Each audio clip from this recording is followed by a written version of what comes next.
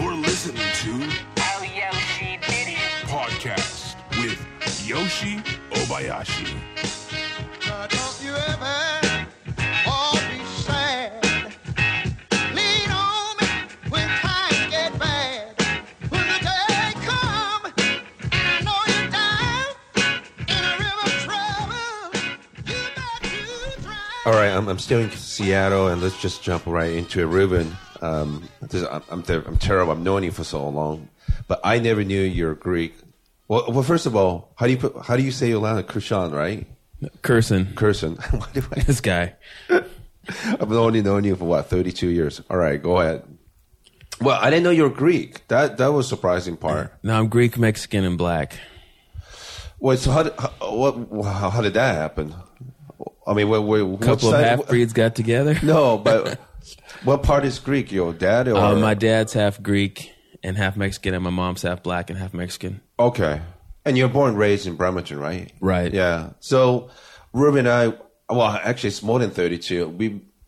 I went to Stardust Catholic School in Bremerton, Washington, 1982. I didn't want to. It was a unpleasant surprise for me. I was hanging out with the bad kids at the Naval Avenue, and they were concerned. So they decided to send me to Catholic school. And I think I just found out a couple of days before, they're just saying you're going to Catholic school. I didn't even know what that meant. You didn't even know why you were getting new clothes, huh?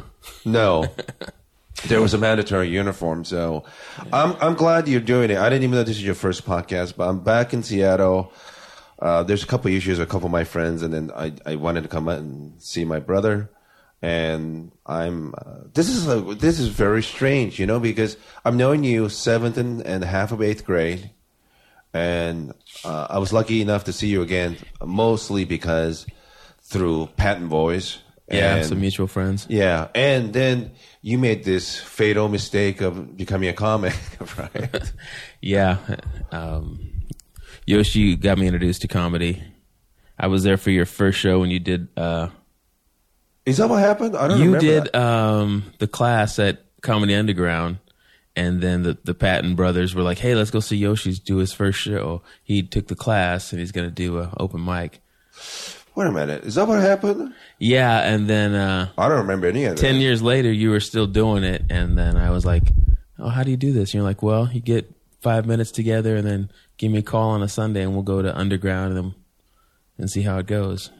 So what was it like? It's I know you at the time, of course, you have a wife now, but you have a wife and a couple of kids, and very successful career down in Olympia, Washington, right? And I mean, were you just looking for something to do? I'm glad you're doing it. No, I just always thought I was funny and thought I should get out and let it out, and then it's.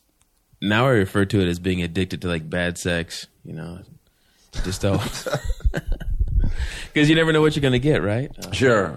And it's so unsatisfying a lot of times. It's like, I don't know why I do it, But isn't it true? Because this is something that, unless you're a comedian, they would know that, that the one time when there's room full of people and you do it and it just everything click. It makes everything worth it, in my opinion. Oh, yeah. And then, I like to stroke my ego when I have a great show. It's like, okay, I had a great show at this room, and I start going through my head of how many people have rocked that room. Sure.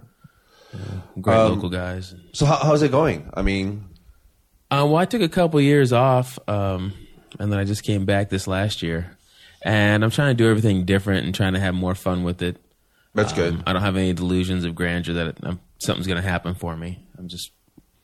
I think you should just do it for the sake of doing it. And, of course, I think you're smart enough to balance being funny and doing comedy and taking care of your responsibility, Yeah, that's a tough one. Because it's really easy to have that desire to want to drive all over to do a show for nothing. Sure.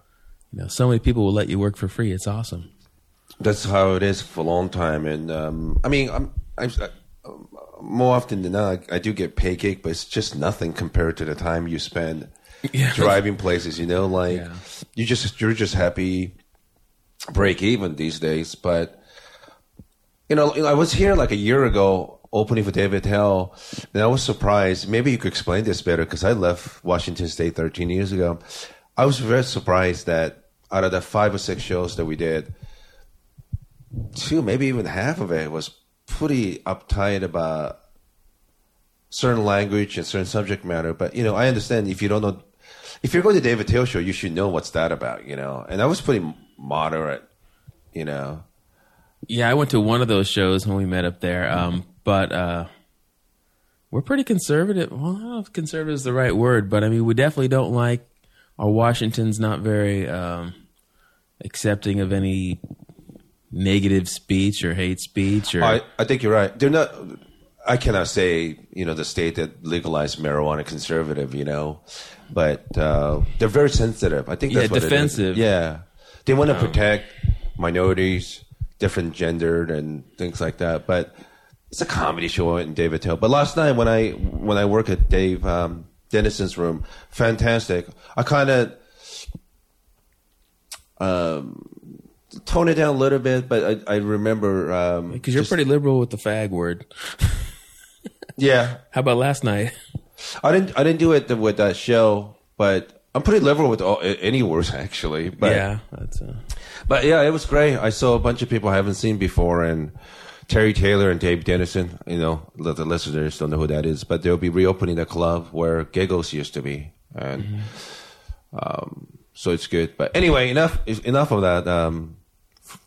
These comedy talk, but all right. So I met you in 7th grade, and you were laughing a lot, and it's always cool to talk to you because you and our friend LJ, you guys you still keep contact with the people in 7th grade. So it was kind of nice to hear, hey, what happened to this person, that person? Because 90% of those people I haven't seen in over 30 years. I have no idea what happened to them. Well, LJ is a neat case because our fathers were in the Navy together, so I met him before I even started school, like when I was 4. Oh, I didn't know that. Yeah, so I went over to their house, and I just saw all these kids, and I was like, holy shit, that was like an introduction to school, going to their house. Right. And before you continue, I got to tell them, Patton's been very good to me and my brother, and few stabilities when I was a kid. So I've talked to them before, and I tried to get him on my podcast. He said no, very politely. But I love LJ. But man, there's no bullshitting with that guy. Once he has a position in a lot of things, and he doesn't change. Right? Yeah, we know that guy. He's not a bullshitter. But it's funny. I'm sure you have plenty of funny stories about him. But oh yeah, but I won't throw him under the bus. Yeah.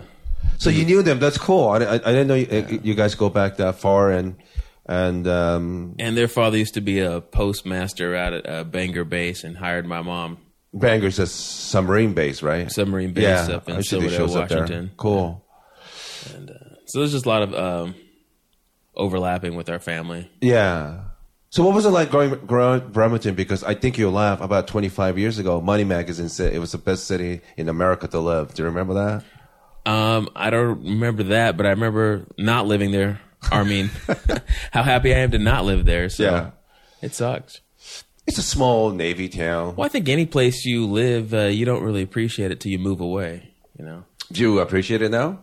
I like to go back and see how much it's changed. It's really changed a lot. The downtown's really developed. And they put in a water park, and they tore up the streets and changed the whole layout. And the Admiral Theater is really nice. They do shows over there all the time. It's shocking, like the few times I've been there in the last 10, 15 years, how small it looks now. When I was a kid, I thought, oh, this is what I need, Well, do you remember JCPenney's being the main store? Yeah. Yeah, now they gutted it, and it's just a 2-story parking lot. Oh, man. Yeah. Well, everybody takes the ferry to Seattle from there, right? Right. Yeah. I remember there was a small tattoo. It was like, it's a Navy town. Usually tattoo parlor and money lending places and things like that. Yeah. Yeah, it was pretty depressed looking area, but you should go back. When was the last time you were there? I can't even remember. Yeah, no, I like it actually. I went there for a romantic weekend on the waterfront with my wife. There's a Hampton Inn down there right on the waterfront. I think it's a Hampton Inn. I could be wrong. Yeah. It's pretty. She liked it. I definitely want to go back. That's the first 4 years I lived, both good, bad, and ugly. But Well, cool. Well, so what was it like? You know, like these days being multiracial is not an issue, but what was it like? What was it like for you growing up in Bremerton? No one really knew what we were, so they just applied whatever they thought they were to our family, And I remember being offended when they got it wrong. And who the hell's going to guess Greek, Mexican, and black? So, there's just a trap waiting for them to happen. I remember someone from church calling us and asking us to help, supposed to pass the message on that to my mom that they needed help with like Polynesian night or something, cooking. Yeah. And I was all pissed off and hating this old lady who called in to our house to ask my mom to make like some Filipino dish or something. Because if I didn't talk to you and ask for your name and I didn't know you, I would have guessed maybe Egyptian or something. Yeah, usually whatever ethnic group I'm hanging out with, that's what I am, or they think I am. And I did grow up with a ton of Filipinos, especially with all the military bases. Sure. Around there. I can't do a Mexican accent to save my life, but I can trash talk a bunch of Filipino shit. So, it was annoyance, but it wasn't horrible, I guess, what I gathered from you. I didn't really experience any racism that I recall. I saw some things going on with my brother. Yeah. Older or younger brother? My older brother. What was with him? Well, because every one of us, for the listener, I'm the youngest of 8. Yeah. The first 2 were deceased, like back in the 50s or something. So my parents were already like old by the time I came on the scene. But my brother's like 7 years older than me. He looked significantly more black than myself, and that was a little harder for the Catholic school to digest, I think. He was probably the only black-looking kid in the school. Is that right? At that time. Well, besides the Patton family. Yeah. And he had an incident where they went to a day camp, and somehow him and some other friends tied a kid to a tree and kicked his ass.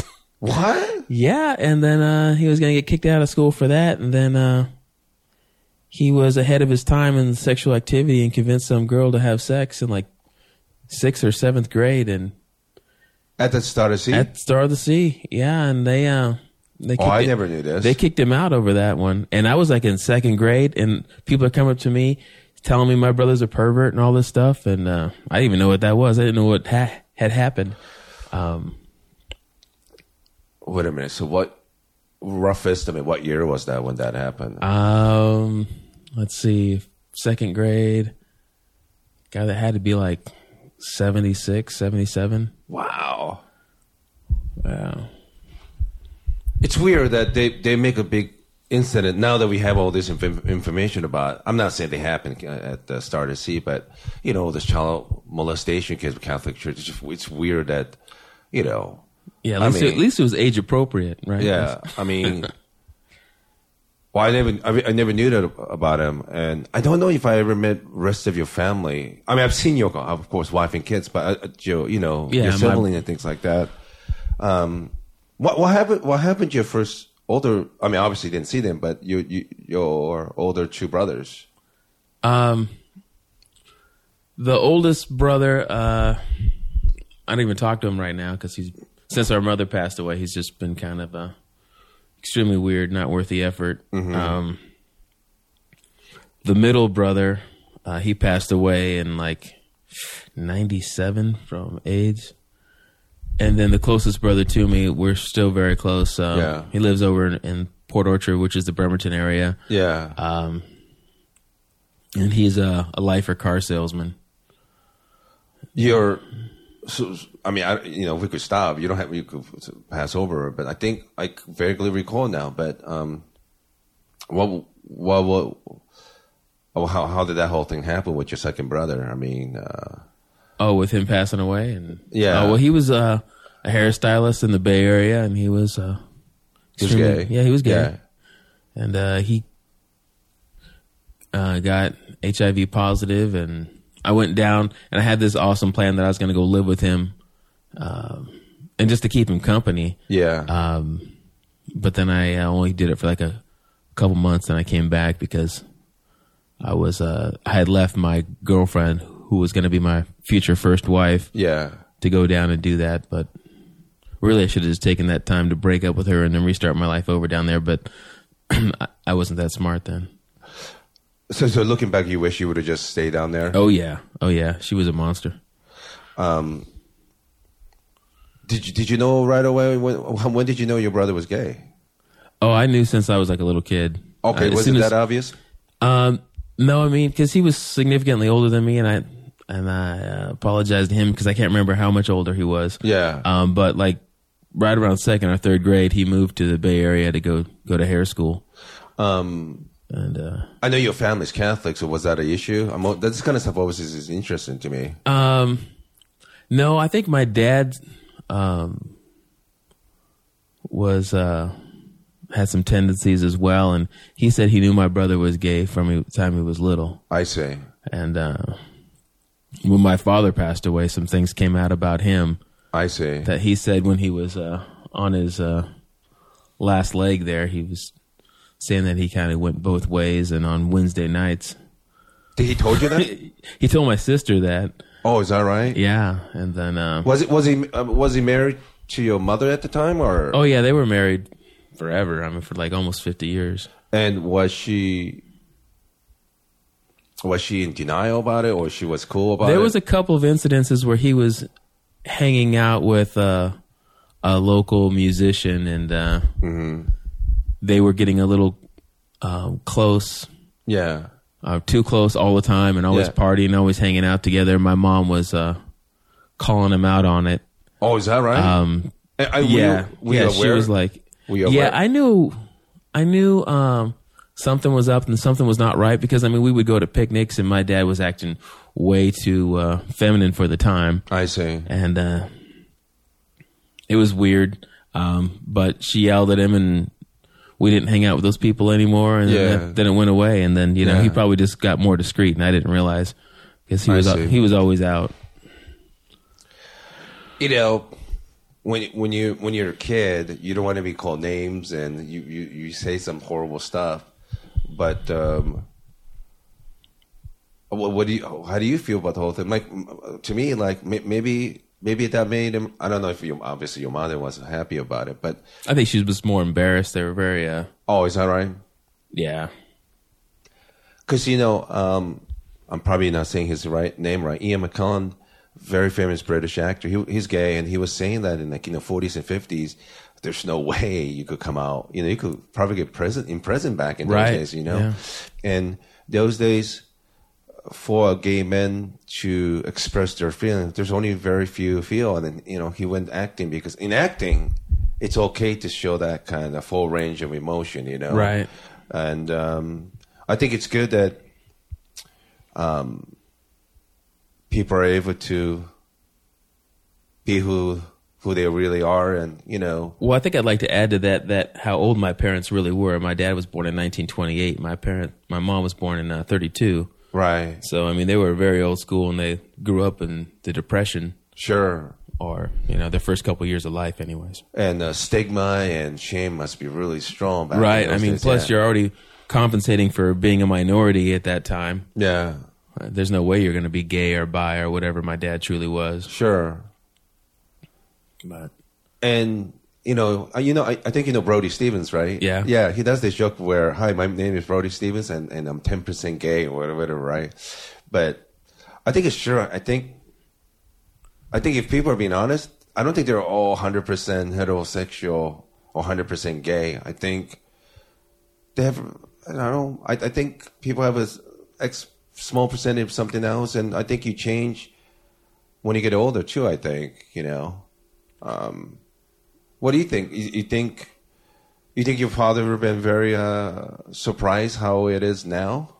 I don't think so, because I think if he was really part of that community that I suspect he was, I think there was enough an underground community where I believe Wednesday night was a gay night. Yeah.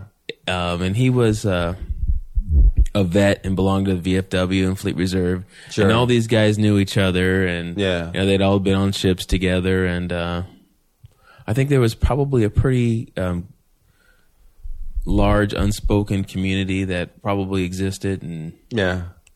they probably just had rules of engagement that we can't understand. And I wish I would have had a conversation with them. About it. Yeah. So you never had, An open sexual conversation with my father. yeah. No, he said a lot of weird shit in that time, and I just shied away from it. Yeah. And I'd be like, look at him like, what the hell are you talking about? But I think in your case, you're lucky, I think, in that if you want to have a conversation, he would have had it with you, right? He would have. Yeah. He would have. Because, I mean, he tried to have heterosexual-based conversations with me, but I didn't want to hear it. Yeah. You know, so I'm sure he would have. Who knows what him and my deceased gay brother probably talked about. Right. I don't think that really was an option with my situation, you know. And you were never judgmental with me. I work in that business for a long time, and ironic then is I think porn made me more open minded about that stuff, you know. And not to mention, Jesus, how many hundreds of transgender porn I've done it, you know. I mean that, and hanging out with Jim Norton, you know, he was very open about having sex with transsexual people. Yeah, too. I mean, he does that one bit. I went to one of his shows. I've Yeah. only been to one.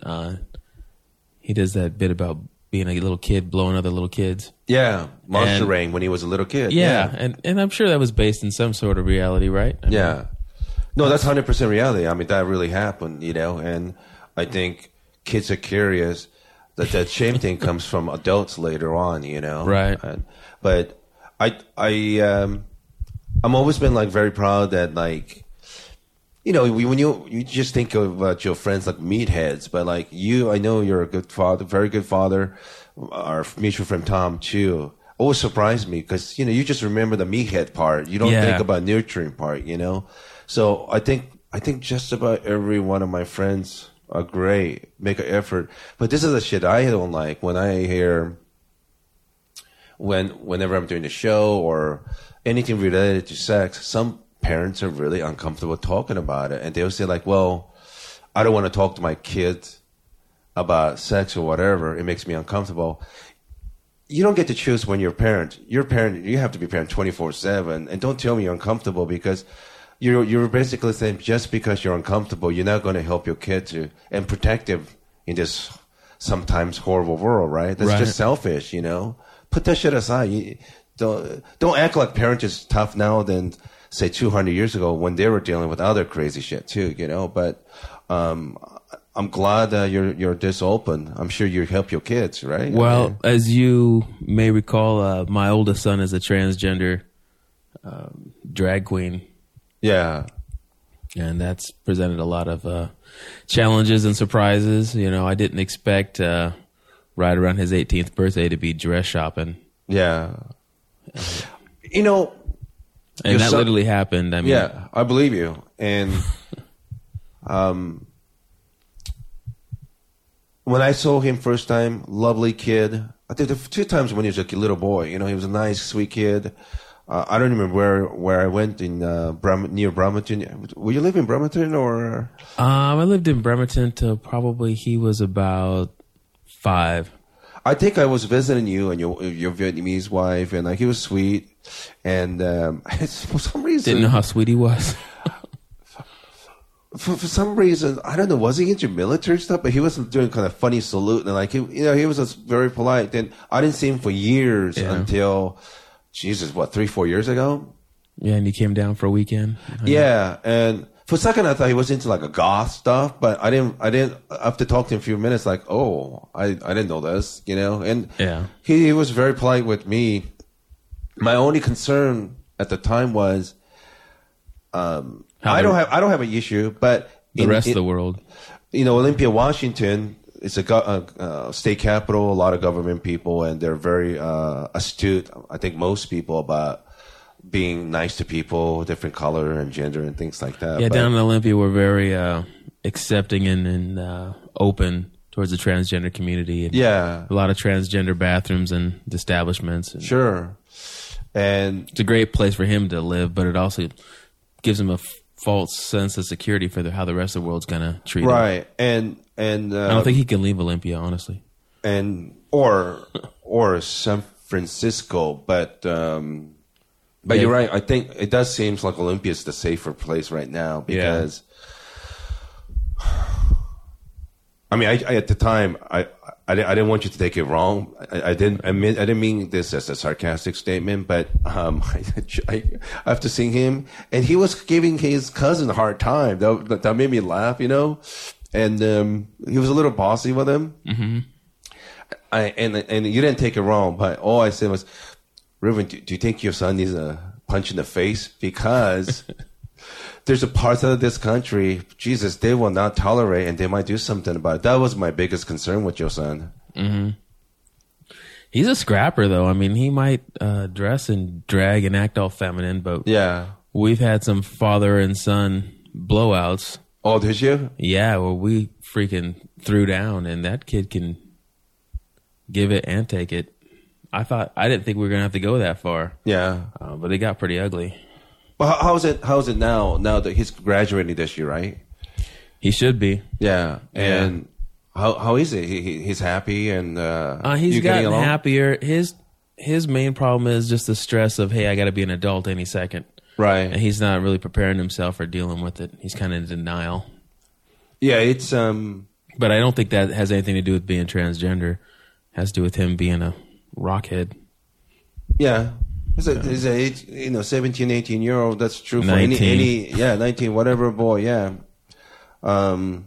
So all this bullshit is going North Carolina with transgender use in certain bathroom, which bathroom, and all this talk. But I was surprised about Bruce Jenner. And I think he's helping a lot of people. Yeah.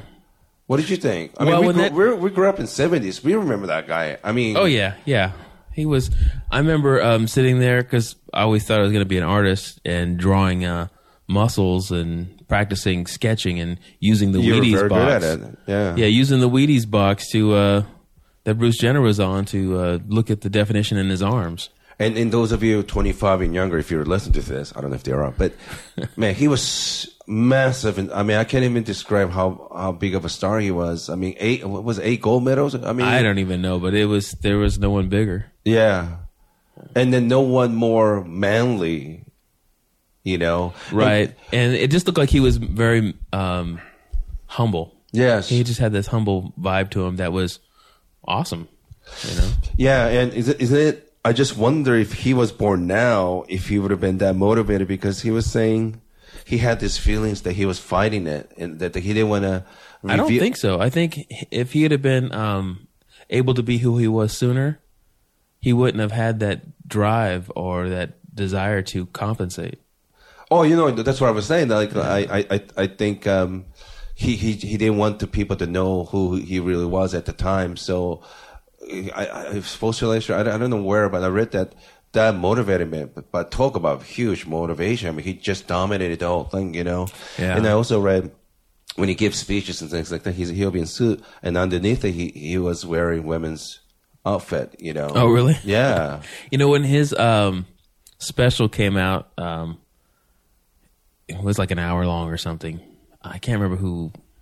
Terrible memory, sorry. But Caitlin's story came out. I tried to watch it with my son, and he just wouldn't have any. Because I thought I might start some dialogue between us, and we could understand each other better. Yeah. But no, he just didn't want to watch it with me. What a little jerk. You think he's having? I mean, it's not even transgender stuff. I think do kids really like to talk? Do they actually want to talk to their parents about that stuff? Or does he talk to his mom about it? No, he doesn't talk to her about it. I think he wants to be more secretive just so he can have more ammunition to look at me and say, "You don't understand me." I can't do dishes. Yeah. Yeah. We had a argument recently about mowing the lawn. I don't do yard work. What? Yeah, because I said, "Hey, mow the lawn," and it's not that big of a lawn. I live in the city. And he just refused, and I had to take away his car for a couple days, and then he finally agreed to mow the lawn, and then he got his car back. But I mean, it got pretty ugly. Yeah. And if it had been us a couple years prior, probably would have got physical. But we've gotten past that.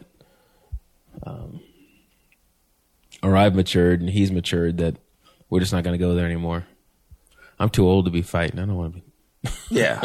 Yeah, it's ridiculous. But I guess you're in a better place, right? I mean, with him.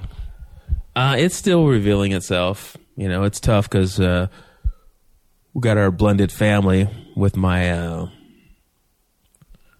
my wife. She's not. She wants him to be just a better person in general. It's hard for her to accept. And then I've kind of already gotten very tolerant of, I don't know, humoring him and his lifestyle and his attitude and, you know, letting him get away with shit. So. Yeah. That these days it's, I don't think there's only one way, you know, I'm sure your parents' generation probably thought there's only one way to be a proper happy family, right? And I think there's more option, but I just hope that he become less meathead, because I remember when I was that age, Jesus, I was a big giant meathead. So I guess you never talked to him about your second oldest brother and the whole thing. You know, I tried, and there's a little bit of a legacy. I mean, because my son's really into. He's going to school for cosmetology right now. Yeah, and he loves to do nails. And my brother had his own salon. Yeah, and he collected. You remember the '80s art from Nagel? Yeah, those stylized pictures that were in every salon and still are in all the Vietnamese nail salons now. And so he had a really good collection. And they were just sitting in my mother's closet. And when she passed away, I got them for him. You know, what was his reaction? He was like, yeah, whatever. But he has about 8 hanging in his room now. Okay. That, you know, I was trying to draw a connection to, like, hey, our family's gone through this before. It's okay. Yeah. This was everyone's favorite brother. Yeah. It's not a stopping point at all. You know, let's get over it. You know. But so nothing seems to sink in with this kid. That's all. Yeah. I think give him a time. You know, like I was here. You know, my two friends of mine were ill, and the third, my friend, issue with his son. And when I talked to him, it's like, I think that's just a common, I guess. You know, they're becoming a man, and they don't know where they stand in the world. And of course, as a father, so you want to help them to make sure they don't make the same mistakes you have. You know. Yeah, well, you're supposed to butt heads so they leave the nest, right? Yeah. So they get out, or else they're never going to get out. But I think he wants to butt heads and stay. Right. That's the problem. What was your second oldest brother's name? Edward. And what was your the like last? Were you able to spend a bit of time with him, like last year of his life? Or? Yeah, we communicated on the phone a lot, and then I went down and I thought I was going to get a job and start my life over there just to spend time with him. Yeah. But I remember going to the doctor with him to get shots in his eyes because he was having herpes in his eyes. Oh, Jesus. And it was scarring over and making him blind. And at that time, I have no idea what's going on in the community now, but at that time, you'd have to go in and get shots right in your eyeball. And what? Yeah, so I went with him to get his first round of shots in his eyes, and I remember him going to the doctor's office and getting his shots, and then he was all freaked out before and after, and then he kept it together till he got into the elevator to leave, and then he started crying in the elevator. And, yeah, it just broke my heart, you know, to see your brother slowly going blind, and then he the very last days, I don't know what was going on, but he couldn't use his mouth. Yeah. So he was a big time smoker, and you know, when you're dying, you're not going to stop smoking. Why? Sure. You know. Yeah. So he was actually using one hand to hold his lips together, so he could hold the cigarette in his mouth, and the other hand to hold a cigarette, so he could smoke. And, he couldn't. He was losing the ability to talk, and he was a big talker, way more than myself. So he was.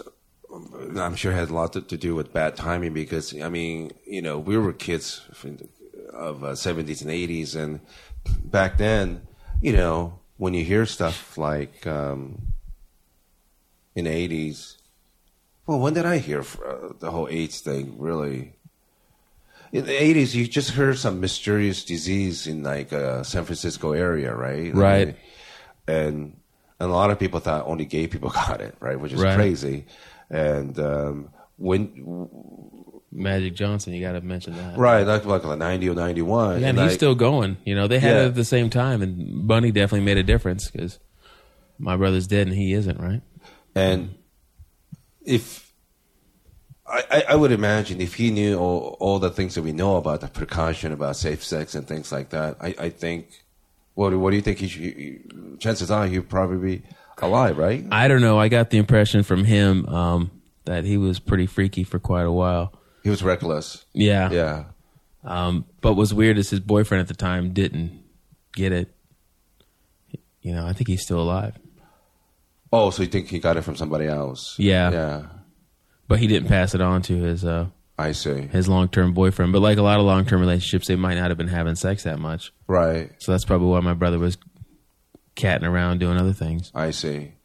Because, you know, I work for Evil Angel. Both of my ex-bosses had HIV, and I didn't really think much of it. And what I was surprised, you know, with them was it didn't pass on to their kids. That was the part that was just amazing. But that's more common than not, you know. It just... In the States, I think. Oh, is that what it is? Okay.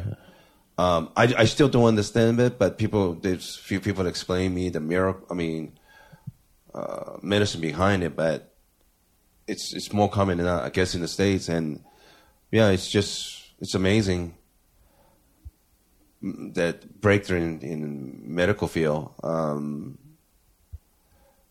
So I obviously you loved your brother, and you know you dealt with this. I can't even imagine what was going through with you. I mean, it must have been. Well, you know, it's tough. You know, I have vivid memories of seeing my brother in the casket and just things you don't ever think you're going to have to deal with. Yeah, you can't prepare yourself to deal with. You know, right? He was a young man, for God's sake. Yeah. How did your family? Did you guys talk about it, or how did you? You know, the craziest things is two of my sisters are hardcore Pentecostal, and prior to when he got sick and prior to him dying, one of them believed they had a conversation with God, and if they could get the family together every Sunday to pray for an hour, he would be spared. Yeah. And, you know, we did it for a while, and part of us were just humoring her. All of us wanted to believe it, and we did it for a while, and then it faded away like family things do, and it turned into arguments. And then when that fell apart, then he did pass away. That sister really blamed herself. Like, how could I have let go of that promise? Yeah. And, you know, I let him die kind of thing. And all of us in the back of our minds, we believed, oh, you know, what if we hadn't blown that, you know? Yeah. But, you know, it is what it is. Can't go back. And I go back and forth on faith all the time, too, so. Yeah. I had no idea that you were going through all this. I never knew, you know, because... well, I masked you always struck me like a happy guy. And I do think you're a happy guy, but... For the most part, I think I'm a happy guy because I don't care. Yeah. You know, I don't care about a lot of things. So I just let it roll off my back, you know. Yeah. Has comedy helped in a way? Because it helped when I have a good show. You know, that when my life is really happy, I'm just not that funny. Yeah. So the more tragedy, the better. Sure. So I probably make tragedy or, you know, complications in my life or dwell on things just to get humor out of it. But it's a fine line, isn't it? Like, it's okay to talk about that, but at the same time, you don't want to forget that. You don't want to make them feel bad for you. You know how to do this. Yeah, you know how to talk about tragedy in a funny way that they could appreciate it. Yeah, I remember like the next day after my my nana died, which is actually my great aunt, but we called her grandma because my real grandma was just nuts. Yeah. I went on stage and I talked about the last few minutes of her existence. Sure. And how the family was acting, and in my mind it was hilarious. But it just killed the show and it killed the room, and it was just tragic. And one of my friends, Jeremy Whitman, caught me right after the show. He's like, "Comedy is time plus tragedy. Tragedy, no time, not funny." And I was like, "You might be right." Yeah. But yeah, that was comedy has helped quite a bit, and I can't even articulate how, because it just changes you, you know. Well, you know, it's.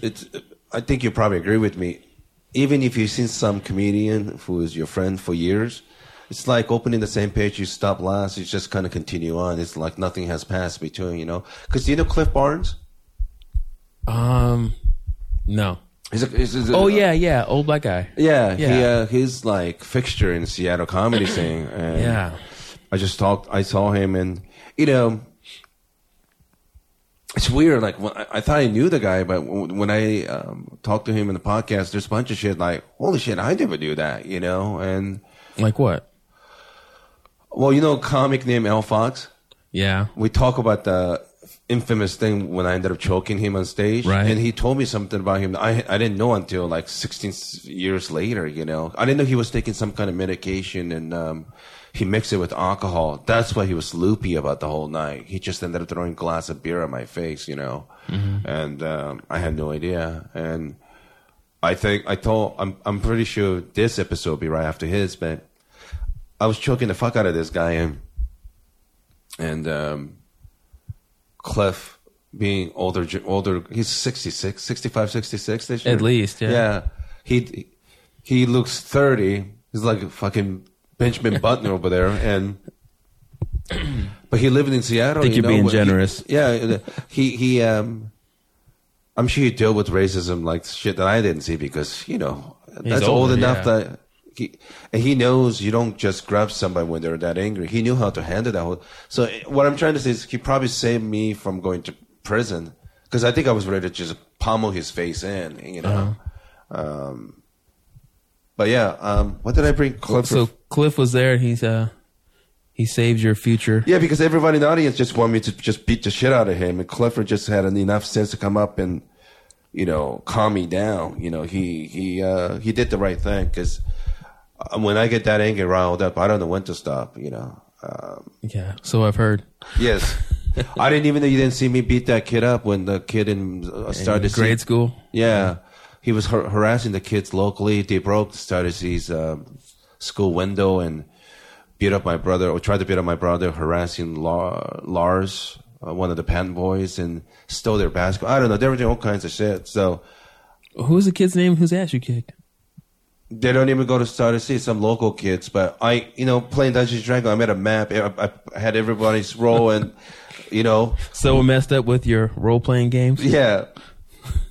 Lars is black, so I told him to say something stupid, yell at those kids. The kid was riding a bicycle. He followed Lars into the parking lot of Stardust, and my brother was behind the fence, and as soon as the kid walked in, he closed the gate, and I was hiding behind Nun's parking lot. Remember Nun's parking? Yeah, I do. That carport. Right at school? Yeah. I had black t-shirt and black jeans, and I had my hair all covered up, and sure enough, I'll probably talk about it in the later episodes, but I just ran up and kicked the kid in the head. He didn't know what hit him, and just gave him a beating of his life. And so you first made this story sound like this kid was picking on Lars, and then you might have defended him, but now it sounds like you baited a kid into a trap and you kicked his ass. It sounded like more of a random act of violence. It was not. I don't think it's random, because broken window, harassing my brother, stole the basketball, beat Lars, and beat other couple kids around the neighborhood. And weird thing was Fred. You think you're a victim, but you're the fucking bully here. Oh no, I'm not a victim. I'm there. I know the victims. They didn't do anything to me. You're right. You're right about that. They didn't do anything to me. But goddamn vigilante. Yeah, that's true. And you know what's so weird? That was 1983, right? That's right. 1983. Almost exactly, not exactly, about 20 years later, here I am in Japan beating my stepmother. So, yeah, I just remember I was pummeling that kid's face into the ground, and then next thing you know what? I mean, 20 years later, I'm doing the same thing to my stepmother. And so how many years left do we have to your next assault? What was it, 2023? But 2023, all right. I don't know what I did Al Fox thing, you know. This must be early. Oh, that's kind of messing up your timetable. A little bit. So that happened, but I remember the Is he still around, Al Fox? Yeah. He doesn't do comedy anymore, but it's ALFOXX.com, I think, Al Fox. But I didn't know I was moving out of Bremerton halfway through 8th grade. Something goofy happened with my aunt. She thought she fell in love with this guy. Nothing ever came out of it, but I had to move to Tacoma, Washington, and that was really bad for me. But the last school day of December 1983, after we finished school, I'm walking back to school, home. The kid's mother, this is like 3-4 months later, she finally found me. I don't know how she found me, but she walked up to me. I think my brother was around, a couple other kids. She walked up with me with a crowbar, and I thought she was going to hit me, but I kind of. She just asked you, "Hey, is this your crowbar? What happened?" No. She's like, "I know who you are. I know what you did. Right? What's your name? Right?" Which is a stupid question because there was 3 of you. Right. It's just like all I said was Mickey Mouse and like balls on that kid, like I didn't even know where that come from, getting mouthy, but I was really scared, but I thought there's no way adult's gonna help me with a crowbar. She was, I don't know what was, to her, every shitty kid's parents are going to be, my son is perfect, but she doesn't know that. Well, I did give him a pretty bad beatings, but, she didn't realize if she'd have knocked on your parents' door that they would have kicked your ass. Yeah. And they would have believed her. Oh, I'm sure. They're probably worried about lawsuit and shit like that, Mm-hmm. But, yeah, that was lost my memory. Like, then that happened. They called my house. I don't know who they talked to, but I think when she talked to somebody at the Start to See, they kind of told them all the shit that her son was doing. So I think she calmed down, but... eventually they'll call me. Somebody called me. Her and somebody at school called me. But I didn't know that I wasn't going back. I think a couple of days later, they shipped me to Tacoma, Washington. And that was it. Happy birthday. Today's Yoshi's birthday. There's a birthday story from when we were kids. You should tell it because your memory's better on it than me. You told me, my recollection that... you told me it was your birthday, and this coming up weekend is your birthday, and this is how dumb I am. I believed it, and it was April Fool's Day, right? And you told me like it was your birthday or something like that. Did I show up? I'm the only idiot showed up because I couldn't infer from what you were saying that it was a joke. And of course, I don't know what I bought. I bought something. I went over there, and sure enough, there's nobody there. No party, nothing. Nothing. And our Fred, man, that guy, he was cackling the next week, following Monday. You know how Fred laughs? Oh yeah, yeah. It sounds like a toucan. Infectious laughter and just crazy. Yeah, it just made him so happy. And remember, there was another party that I was invited, but somehow he broke Curtis Smith's arm or something. He broke somebody's arm. I had a big sleepover party at my house, and we were playing basically hide and go seek with Stick. If you would have invited me, I wouldn't have gone because I wouldn't believe it.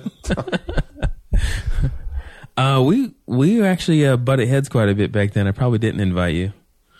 And we already met our minority quota. Yeah, it's all white except Kenneth, Gloria, Filipino guy, 2 black kids, me, and you. Was there any other ethnic person there? No, I don't think so. I don't think so. And all was all white. Yeah.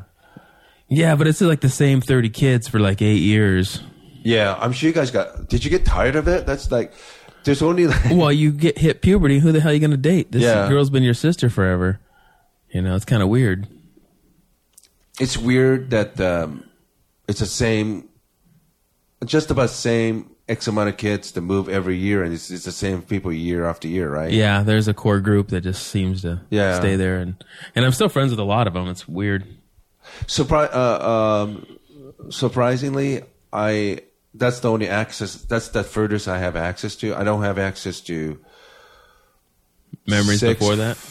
Yeah, because everybody went on their own ways, and only other person I knew is the guy in Japan, but. As a kid, I used to hang out a lot, but like when you don't see them, if you only see them like once or twice in 35 years, it's really hard to keep track, Well, Facebook helps now, Yeah. but I don't think it's good. But I'm glad you tell me because it kind of brings back memory. Like, I'm just curious what happened to them, And do you ever watch that documentary, 7 Up? Never heard of it. It's fantastic. It's by BBC. Started like almost 60 years ago. So it's called 7 Up because when they documented these kids in Great Britain, they're 7 years old. And what they do is they make a documentary every 7 years of what's going on with their lives. So there's 7 Up, 14, 21, 28, 35, 42, 49. And I think they just did one 56, And it's interesting when you watch it, certain kids like, ooh, this kid's going to have a problem, like no father, this and that. And you kind of watch them. And I've been watching, I mean, they're older than me, but I really enjoy watching this. Like, I'm curious what happened to them. And you and LJ, not so much with Fred. I don't think Fred really keep track of them, but it's fun talking to you because, like, you'll tell me, like, what happened to this person, that. Like, I really like it. Those random updates of random people. Yeah, I don't even know why we care, but I like it too. Yeah. There was part of, I had issues at home, but there was part of it was fun because I think meeting you and the Patton family, they really helped me because I've said this before. Well, you know what? As a Patton story, we were really close for a long time, and then like 6th or 7th grade, I started hanging out with a kid in my neighborhood, damn public school kids, and his thing was to climb over fences and break into sheds and steal tools and give them to his dad to sell. And give it to who for? He was a divorced kid, and back then, early 80s, 70s, most people had both parents, right? Yeah. But this kid was, yeah, well, this kid was stealing tools and giving them to his dad to sell, who was in the next town over. And Dad knew the kid was stealing. Yeah, he was.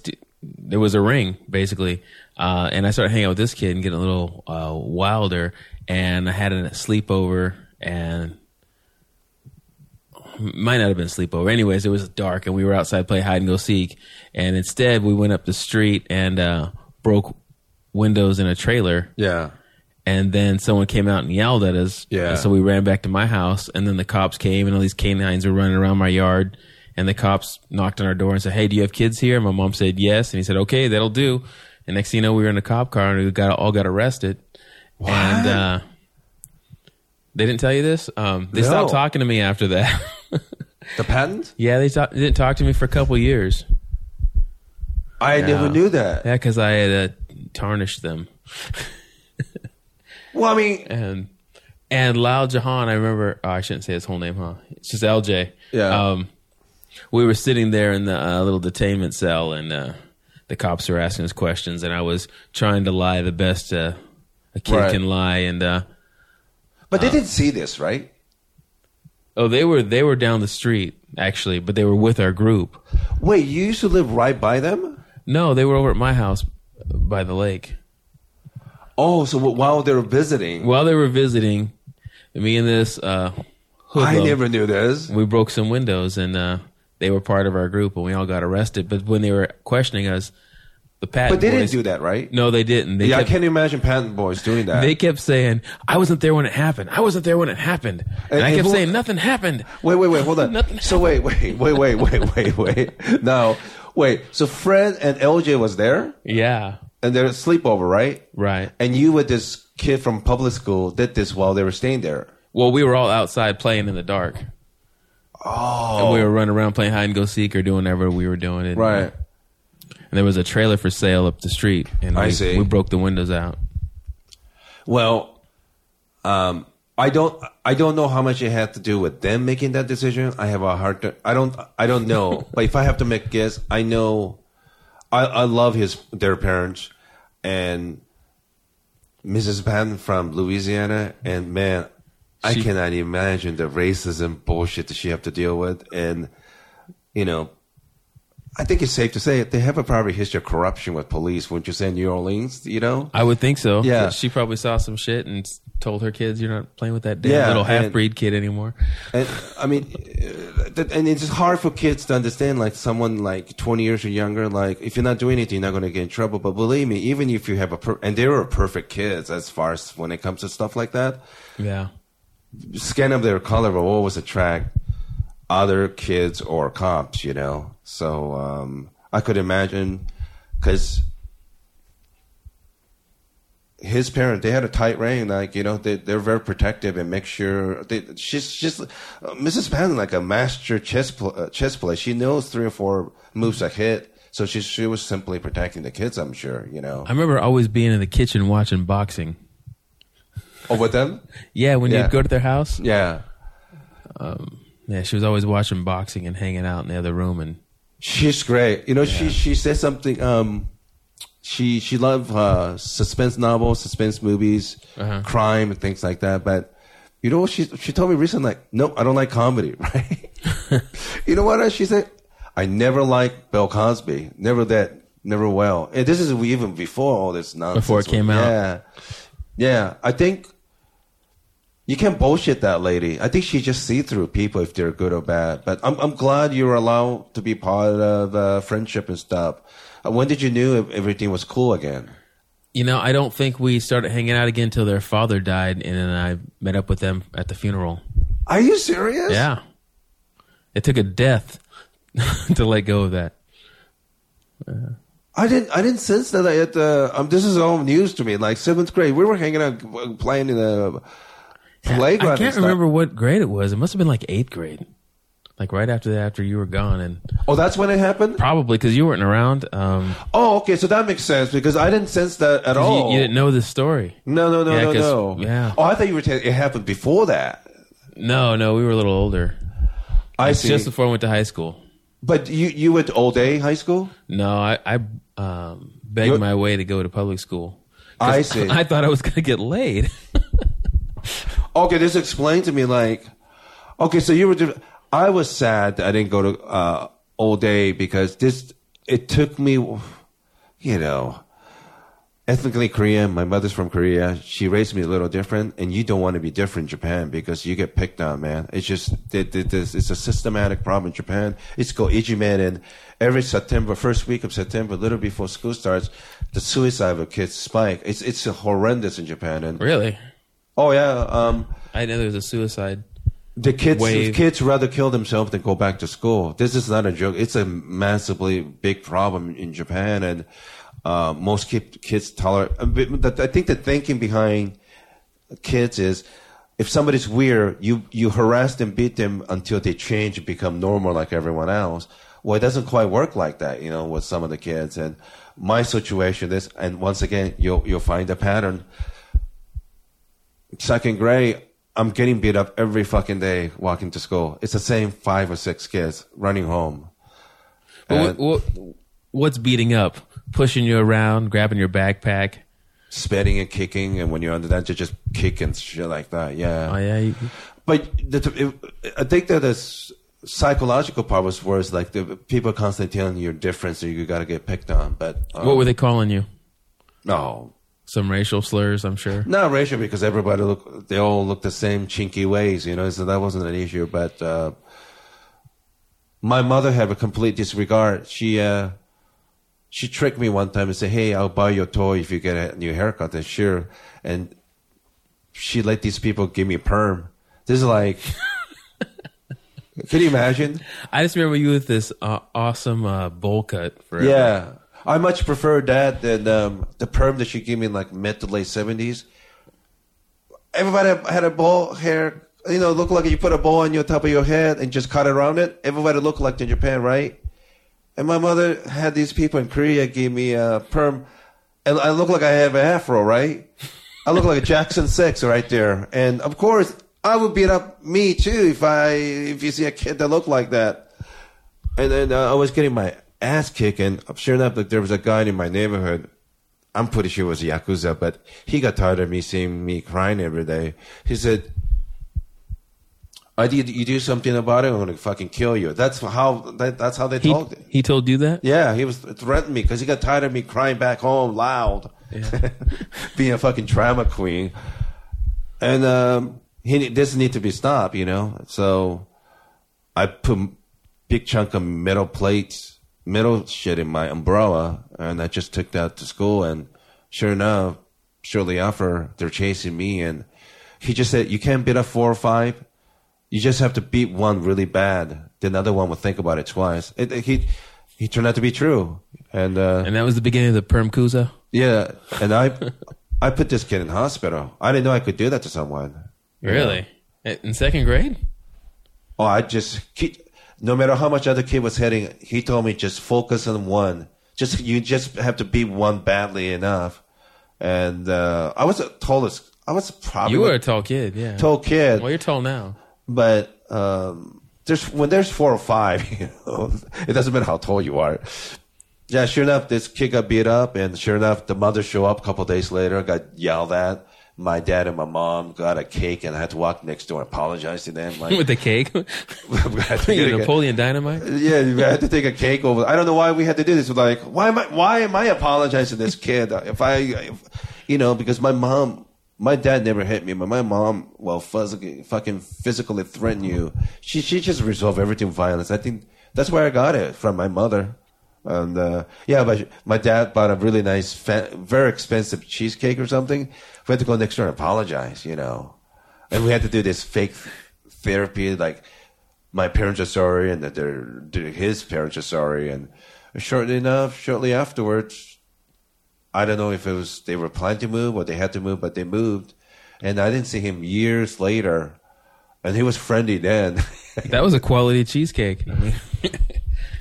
But yeah, that's the only, at least like your dad would sound cool, like he would talk to you. If he didn't seem like he was afraid to talk. That's amazing to somebody born in that generation. Like if he wanted to, he probably would have talked such a sensitive issue. Oh yeah, my parents couldn't do it. One of the things that when my father in the last year or two of his life, when we would have conversations, one of the things he was still mad at me about or hurt over is we went to because I grew up in Kitsap Lake and we lived on one side of the lake. And we didn't have That's a county in Washington State. Yeah, go ahead. Yeah, we didn't have waterfront property. We lived a couple streets back. Yeah. But on the opposite side of the lake was a big military campground called Camp McKean. Yeah. And they had all the Puget Sound Naval Shipyard shops would have their summer parties there. Yeah. So all my dad's buddies would be there, and everyone's families would come, and you'd have a big cookout. And, yeah. And I went to one of these with him, and it was a pretty regular family event, and you'd rent paddle boats out there. Yeah. And we rented a paddle boat, and we got into an argument while we were paddling. Okay. And I hopped out of the paddle boat on the opposite side of the lake and went home.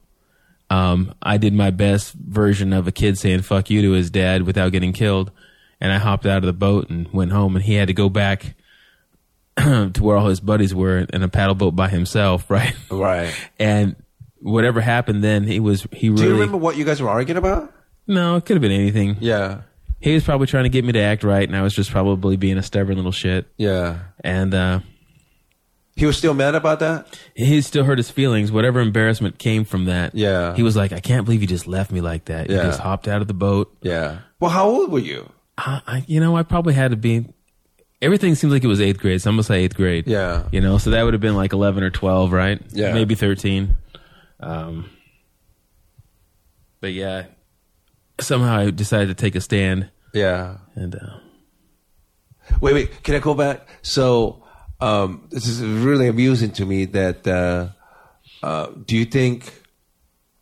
Well, it's just shocking to me that they didn't talk to you until Fred's father passed away, because that was 1990, right? I don't remember, but yeah, it was like right after high school, so it must have been. Yeah, we're like 20 or something, right? Right. So what? Like there was like period 5-6 years they wouldn't talk to you? Yeah. I didn't know that, dude. Well, they weren't like not calling me back or anything, or maybe there was some occasions like that, but we just stopped hanging out and stopped being friends. Wow. I'm curious. Well, that was a hoodlum, right? Yeah. at that point. But I'm glad you guys are talking, man. I had no idea because after I left. You know, I didn't know what was going on. I just assumed you guys were like. I think when we started talking again, LJ had come back from college and was living with his mom again. Right, he was working at some naval out. He was working somewhere, and we started hanging out. Okay, good. I started getting him out of the house more, and he'd come over and hang out. Because you know, LJ got strict code of ethic, strict code. Yeah. I mean, that guy, you know. If he says he's not going to do something, if he tells his mom he's never going to have sex till he's 50, he won't, right? I mean, this is like AC Green over here. You know, this is no bullshit with this guy. I love it because it just shows like I could be friend with somebody with different opinion, and I don't have that. You know, I don't have. People change. You know, I'm 40. I'm 47 today. So when you're a kid, you have like you might say things that you regret, but you change. But this guy is unbelievable. Like his moral compass is like the size of Big Ben clock. You know. Yeah. And if somebody, of course, I'm 47. I have over the years, like, you know, somebody was like, well, I should say his name. He's famous. He said, "Hey, you know, I'm gay, right?" Like, "Oh yeah, I don't care. I don't really care." I went through that bullshit in college, you know, because you have this fear about, you know, my family will say something stupid about different race and gay people, whatnot. Then when you meet them, like it's not true. It's lies. Like working at the porn shop in Seattle, that really changed. Like, yeah, these guys jerk off like me. They're just into other men. You know, they'll call and say, "Hey, can you save this something X, Y, and Z?" Bellamy, Mustang, whatever, gay porn for me, and they're very grateful. Like, they have same desires. It's just they have it for somebody else. And when you talk to them, like they're like any other people. But LJ just won't budge from that. I guess maybe he didn't have a good gay person he mingled or something. But yeah, well, as a testament to how I guess. How strong he would be to his own desires, or not desires, but his own code of ethics. Yeah. So, like, we were probably young 20s, and I had a house in Bremerton with my ex-wife. Yeah. And we were really young for having a house. Sure. So everyone partied at our house, always got together, and we weren't doing a bunch of drinking or nothing. We were just like having movie night and game night. It was pretty lame, actually. Yeah. And he would come over and hang out with everybody. And at that time, watching Faces of Death was a really big deal. Sure. And so we'd rent Faces of Death, and he was like, I'd have to lie to him to get him to the house about what we were watching that night. Yeah. And then he'd be like, "Oh, you guys are watching this? No, thank you. No, thank you." He would go in the other room and read a book while the rest of us watch Faces of Death. No, he's not a phony at all. He's absolutely not a phony. And I remember, supervisor, he's higher up at this teen at risk. I don't know how to exactly call it, but he worked for the state. He's been doing it for a long time. He's very good at it, you know. But he told me something was one of the kid was transgender, and it bothered him. You know, he had to learn. He just refused to use the guy's. It might have been a situation where the guy's name might have been Sam, but it's now Samantha. He refused to call that person by that female name. So when it comes to that situation, he always used the last name. That's the furthest compromise he could do for you, but he just won't acknowledge that lifestyle at all, you know. So Right. Yeah, that's he's a piece of work. So I met your lovely wife. And you look very happy. I'm happy for you. And thank you. I'm very happy that you did comedy because, you know, it's kind of fun for me to talk to someone I knew as a kid doing comedy. Because that's not something I could really talk to Fred, because they're funny guys, but they don't do comedy, you know. So it's really fun when they talk to you because I don't have to explain anything to you. You know, it's like, you know what I mean? Like when you work in a certain field, you have terminology that someone from outside of that business don't know. But I'm really happy you're doing it. And don't worry about if you're going to be star or not. I think you should just do it because it really is fun. And yeah, it's you know, when I go to a bar now that I'm not performing at, it just seems so pointless. It's just so empty. It's like, why am I here? Yeah, there's no show. Yeah, there's nothing to do here. And it's weird how how much of your life can be consumed by waiting to do a 5-minute set on next Saturday. Yeah. Yeah, that's just, I can't explain it. It's kind of reminds me of baseball a lot because actually you do more waitings than actually playing the damn game, you know? Right. And for me, you know, I don't know if this makes sense to you, but every time I come up here, it makes me really sad. Why? I miss the Sonics? You miss the Sonics? Yeah, you know, goddamn, I do. It make. I don't know. Maybe some Something's unfulfilled. Yeah, something that starts the word. Some good things that happen, some bad, but it's the same place, but it's different. Even like Comedy Underground, it makes me sad, dude. You remember the old facility, right? Oh yeah, and I can't explain it to anybody. If you don't do comedy, if you never went to that club, but that really was my home for comedy. I really miss it. It was this old building. A lot of characters, and if you watch Cheers.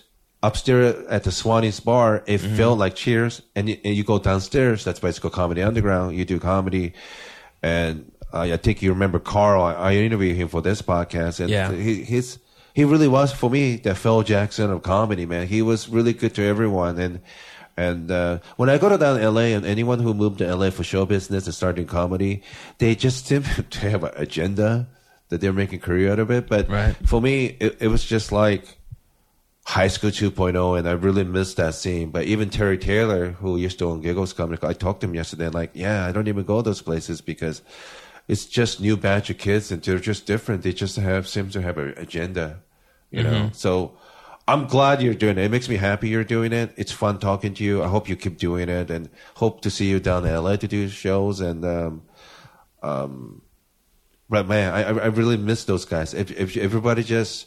It's almost like a Fellowship of the Ring at the end of the book when everybody kind of spread and everyone that I was kind of attached to, they're gone. I don't know where they are, and you know, people get married and have kids too, and it's really hard to go. But there was a place I used to go that somebody would be there every Sunday and Monday, and I don't have a place like that anymore. Right here, yeah, it's hard to. Well, I don't know if you remember when I first got started, and I was going to Seattle Underground, and I was doing the open mics there. And then when did you? Was I still living up here when you were doing it? You were still living here. Okay, good. You were getting ready to leave. Yeah. And we were talking, and I was like, "Yeah, this is pointless for me. I'm coming up here all this way, and I'm just sitting here in the dark waiting for my little turn. Then no one talks to me, no one acknowledges I'm alive, and that camaraderie you were experiencing, I was not. And you were like, "Hey, you better go check out Tacoma Underground before you quit." Yeah. And I did, and the camaraderie that you're talking about, I found over there. That's good. Yeah, there was a great group of guys. Travis Simmons, sure. Travis Simmons, Chris Brennan, Tony Daniels, all those guys.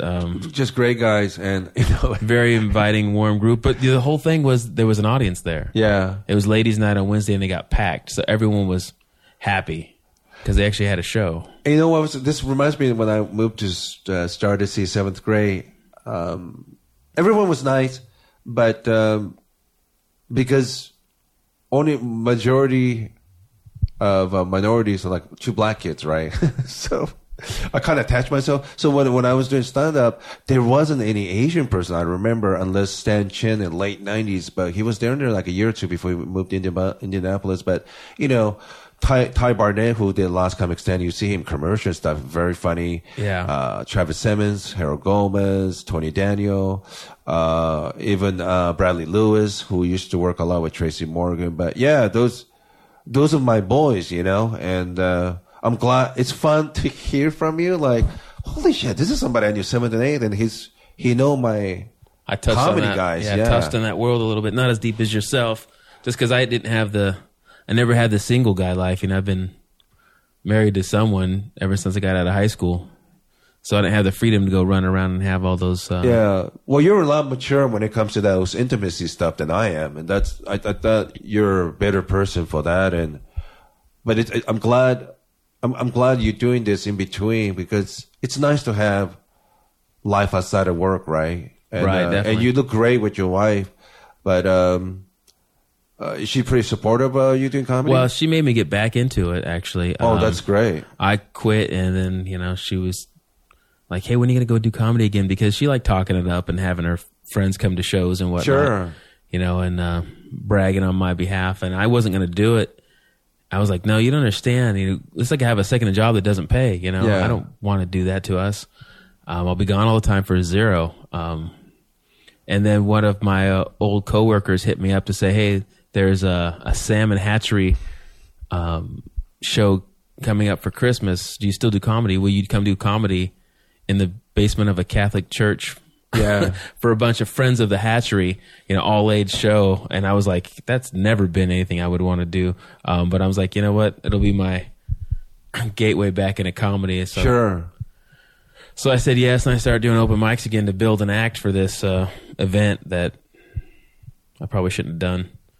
But that was the catalyst to getting back into it, and that was her pushing me. And been having a lot of fun ever since. Good. I'm glad. There's a pretty good group of guys down in Olympia that I'm fond of. Yeah.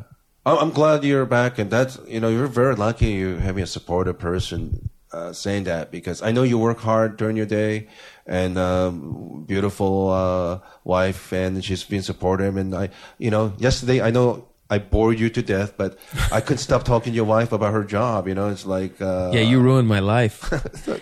I don't want to say, because maybe this is a sensitive job, but she does something very interesting job in my opinion, and I could not stop asking her question, and she had very interesting, very surprising answer to what she does, and I really enjoyed it.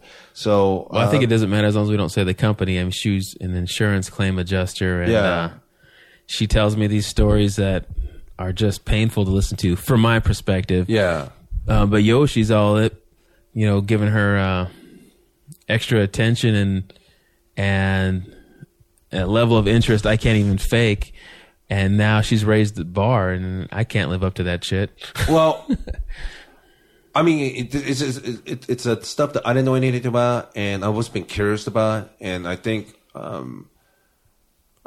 don't have time to have a career in every possible profession. So here's somebody who's very smart and good at what she does, and she had a lot of anecdote and a lot of interesting stories, and I've been curious, and she answered everything that I wanted to ask about it, and it was a very fun conversation. So you have a very smart lady there, so I'm glad. I'm really glad she's encouraging you, and I think you should pursue it, because Dude, one thing I always remember from 7th grade, you're always laughing, you're kind of goofing around, that's always fun, right? You kind of brought almost like a barbershop mentality to class, always laughing and then asking silly questions during class. Yeah, wasting time. That's me. But it's good, and I think that's the reason why Fred is pretty occupied with his job and his wife, and boy, he loves his kid, But LJ is really fun to bring up. He always bring up your name whenever you come up to Washington, and Ron, and a couple other cats living up here. So yeah, but there was a really good community that we all struggle to maintain. Yeah, but Jesus, you probably known him almost 40 years or something. Yeah. I'll be 46 this year, so I've known him 42 years. Yeah. I met him the summer before I started school. Do you... but last time you saw their parents, she was cool with you, right? Oh, yeah. We went to dinner and... Oh, good. Yeah. I don't mind disappointing any of my family members, but it would really hurt me if I did with her. I'm very cautious of what I say around her, too. Yes. I don't want her to tell her kids to not hang out with me anymore. Yeah. I mean, I got potty mouth, but her, no, man, I would never do that, Yeah. There's so much respect, and I really do miss Mr. Patton. He was a wonderful man, and it was very sad that day when we went to his funeral, and Jesus, I've never seen Fred like that, right. At the church and everything, but I'm very grateful that I met them and you, and I'm glad you're doing comedy, and here we are. Before we finish, I know, I hope I didn't put you in a weird spot, but I put another idea into your wife's head. I do hope you guys go Italy, like the way she was talking about that. I think you should. I hope if you have a chance. Yeah, she's dying to go anywhere. She really wants to go to Hawaii or Italy. Because when we were courting, I said, hey, we were both still wrapping up our divorces. Yeah. It's like, if we get divorced this year, then we'll go to Tuscany. Yeah. But that was courting man talk. Here's the thing.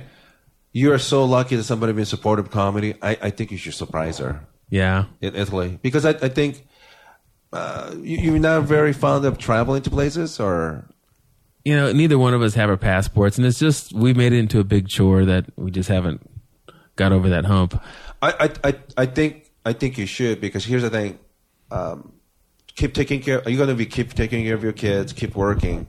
But I think doing comedy and then traveling, I think it's going to change your life for better. It really has for me, because I have no business going to Europe, Scandinavia doing shows, but that really changed my mind.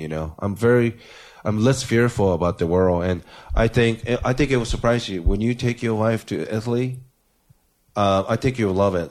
I know you like food too, like I do. Well, I think part of a layer of my reluctance to travel is being in sales. That's my bread and butter, and it feels like if you're gone for a day, you're going to go broke. I say. So I've developed the habit of not taking a vacation, just going long weekends only. Yeah. Which is not probably wise. But you are good at what you do, and sounds like they need you, right? Let's be honest. Yeah. So, and if you have a history of not taking time off, I mean, are you fearful they're going to fire you if you take 10 days off? No, I mean, because I make more money off a commission than anything, and if I'm not there to keep the ball rolling, then whether it's real or not, it feels like it'll stop. Yeah. Well, I hope you find a time to do it. And what I always do, because I don't really get on with my family, I always go during the Thanksgiving week, because it drives me crazy. Oh, you're not doing it for Thanksgiving? Come over to my house. Like, I just leave the country so people don't harass me about that. Like, right. It's probably cheaper. It's cheaper too. And I tell people like, no. I really am okay not hanging out with my family. It's hard for people to believe that, but only weekend that I can't run away from someone is during Christmas. I just turn off my cell phone and just go away. But I can understand that. But go, man. I think it's you deserve to go. You'll be a better person, and she'll love it. And I think the way to do it, just surprise her. Yeah, after the conversation we had yesterday, Yoshi ran out and got us a Rick Steves Europe book.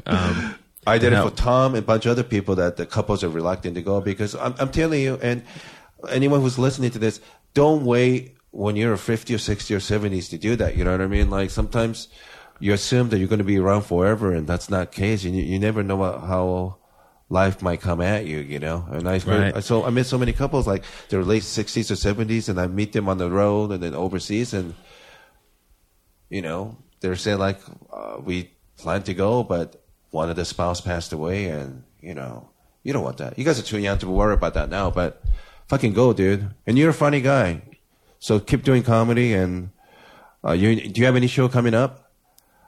No. Get back at it, and yeah, that sounds pretty positive. No, huh? No, just start open mic. Just start hanging out at the club, and Dave Dennison and Terry Taylor, names doesn't mean anything to listeners, but they're a fixture in comedy scene. They're moving back to U District, which is University of Washington area. They're going to bring that club back, and that'll be a good spot. And when they do come back in August, I will just remind me, and I'll talk to them, and I'll make sure you drop my name, and I'll talk to them. But start going there, and make when that, they reopen, I'll make that like headquarters. I might even come back when it grand opening. I'll probably want to do that. Cool. So yeah, man, I'm happy for you, and this is really exciting that you're doing it, And then you know what? Just like in Star to See, you were telling what happened to everyone. You'll be the first guy to let me know what's going on with all the comedians in the Seattle area, because I do miss a lot of them. It's weird that a lot of them just disappear. I don't know where the fuck they went, Right. Oh, before we finish, do you know a guy named James Inman? Yeah. I remember doing a show years ago. I think it was Bangor Naval Base comedy competition.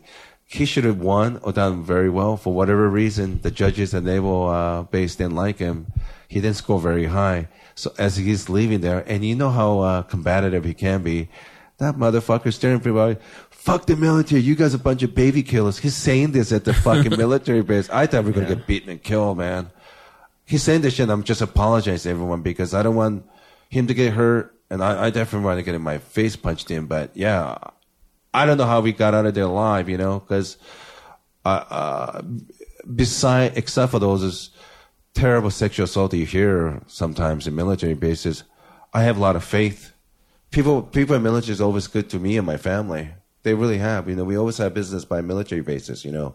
Lakewood, right by McCord Air Force, and Fort Lewis, and Bremerton Naval Off, you know. I miss doing those shows in military bases. Maybe you could fucking give me those gigs again. I love to come up. It's not even money then. I have so much love for them. They're good people, you know. And get back into it, dude. Your father was in Navy, you know. I'm not sure how that connects, but you know. No, but did you like the Navy at all? Like, he was already retired by the time I came out, so. Did you have a chance to go visit the Navy base and things like that? Or well, I was born on a Navy base. Oh, yeah. And then he retired before I was born. But you know, I spent a lot of time on the military base. Because that's one of many things I was jealous about growing up. You guys had those special passes, if I remember. Like, if you're son of a military officer or service people, they get the special pass. Like, damn it, I wanted one of those. But yeah, that's weird because I was born on base and I worked on base, and then when I hit a certain age and I wasn't working there, I couldn't go on the base where I'd gone many times. Yeah, yeah. It's like I was born on the other side of this fence, but I can't go over there. Yeah. When I left California in 1990, when I ran out of money, I had no choice but moving with my mom to save money to go to college. I moved to Lakewood, Washington, and McCord had this really liberal policy of if you want to take classes there, even if you're not a resident, they charge you regular credit. So first 2 years I was going to classes in McCord, and man, I have so much respect for those military guys, man. It's amazing. It was so freaky when you're taking classes. A guy was missing, sitting next to me, missing for a couple of weeks, you know? And I thought, oh, well, you're sick? And like, oh, no. We were bombing Baghdad or whatever. I don't know. He got deployed, huh? He was bombing. He was like a bomber or something. They were bombing the shit out of Iraq or something, you know? Mm-hmm. But like, what? And like, you know, I'm just like a 19 or 20-year-old kid, and here I am, a guy about around my age, you know? These are real men right there. And, but yeah, I really appreciate the military people. They were always good to me, man, and good to my family. So, yeah, hopefully you do those gigs and I could go and do a show with you. I tried to do a show with you this time, but you wouldn't narrow down the date you were visiting. Oh, yeah. Oh, yeah, now you remember. Yeah, that's right. You had a show Wednesday night, right? No, not that one. I was going to try and book us a show and build a show around your visit. How about we do it in August the same week as opening of them? I would love to come back up. All right. That show last year kind of like, fuck, I did this PC and it wasn't, you know, it was just that club was too fancy, man. They brought a lot of fancy people to that club. Do you notice that? What? Oh, you're talking about Parlor Live? Yeah. They're closed now. Yeah, but that is just a well-dressed money. It was a really nice building. Yeah, it was really nice, and it didn't last in Seattle, but they're back in Bellevue. But yeah, I'll come back in August when they reopen. All right, we'll get a show together. Maybe we'll shoot for Bremerton. Yeah. Oh, that too. So I'll release this May of 2016, and I've had people like ask me like if you're doing a show in Washington State, but yeah, I'll come back for August. And I'll find out whenever those guys are doing grand opening. I'll come up a week before, a week after, maybe during the week. It just depends on medical testing if I have to do it. But I will come in August. And how about we do that show up here? It'll be good seeing you. And hopefully it'll be kind of cool if I could see any other people in the Star to See. Well, I'm sure if we do it in Bremerton, we'll get some people out. Yeah. All right.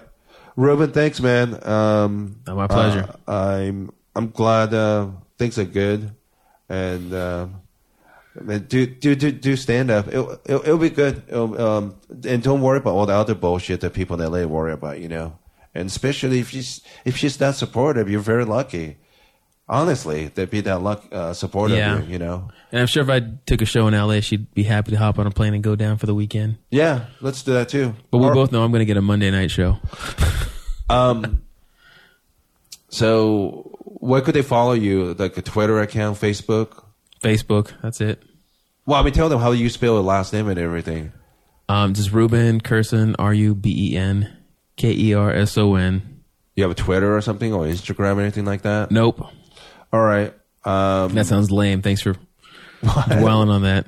Well, make those, and maybe you could even start doing a podcast or something up here too. But anyway, dude, thanks, man. You're very generous. You got me a room. That's very kind of you. And picked me up in Olympia when I was driving back from Portland, and it was fun talking to your wife. That was really interesting. I couldn't stop asking you a question. And thanks for telling me this story. I had no idea about those stories at all. It makes me laugh. I can't wait to talk to them about it. Yeah. About their criminal history. Yeah. None whatsoever. All right, man. Ruben, thanks. And I'll be back in August. And hopefully some of you could come up and maybe check out the show. Cool. All right, man. Thanks. Talk to you guys soon. Bye.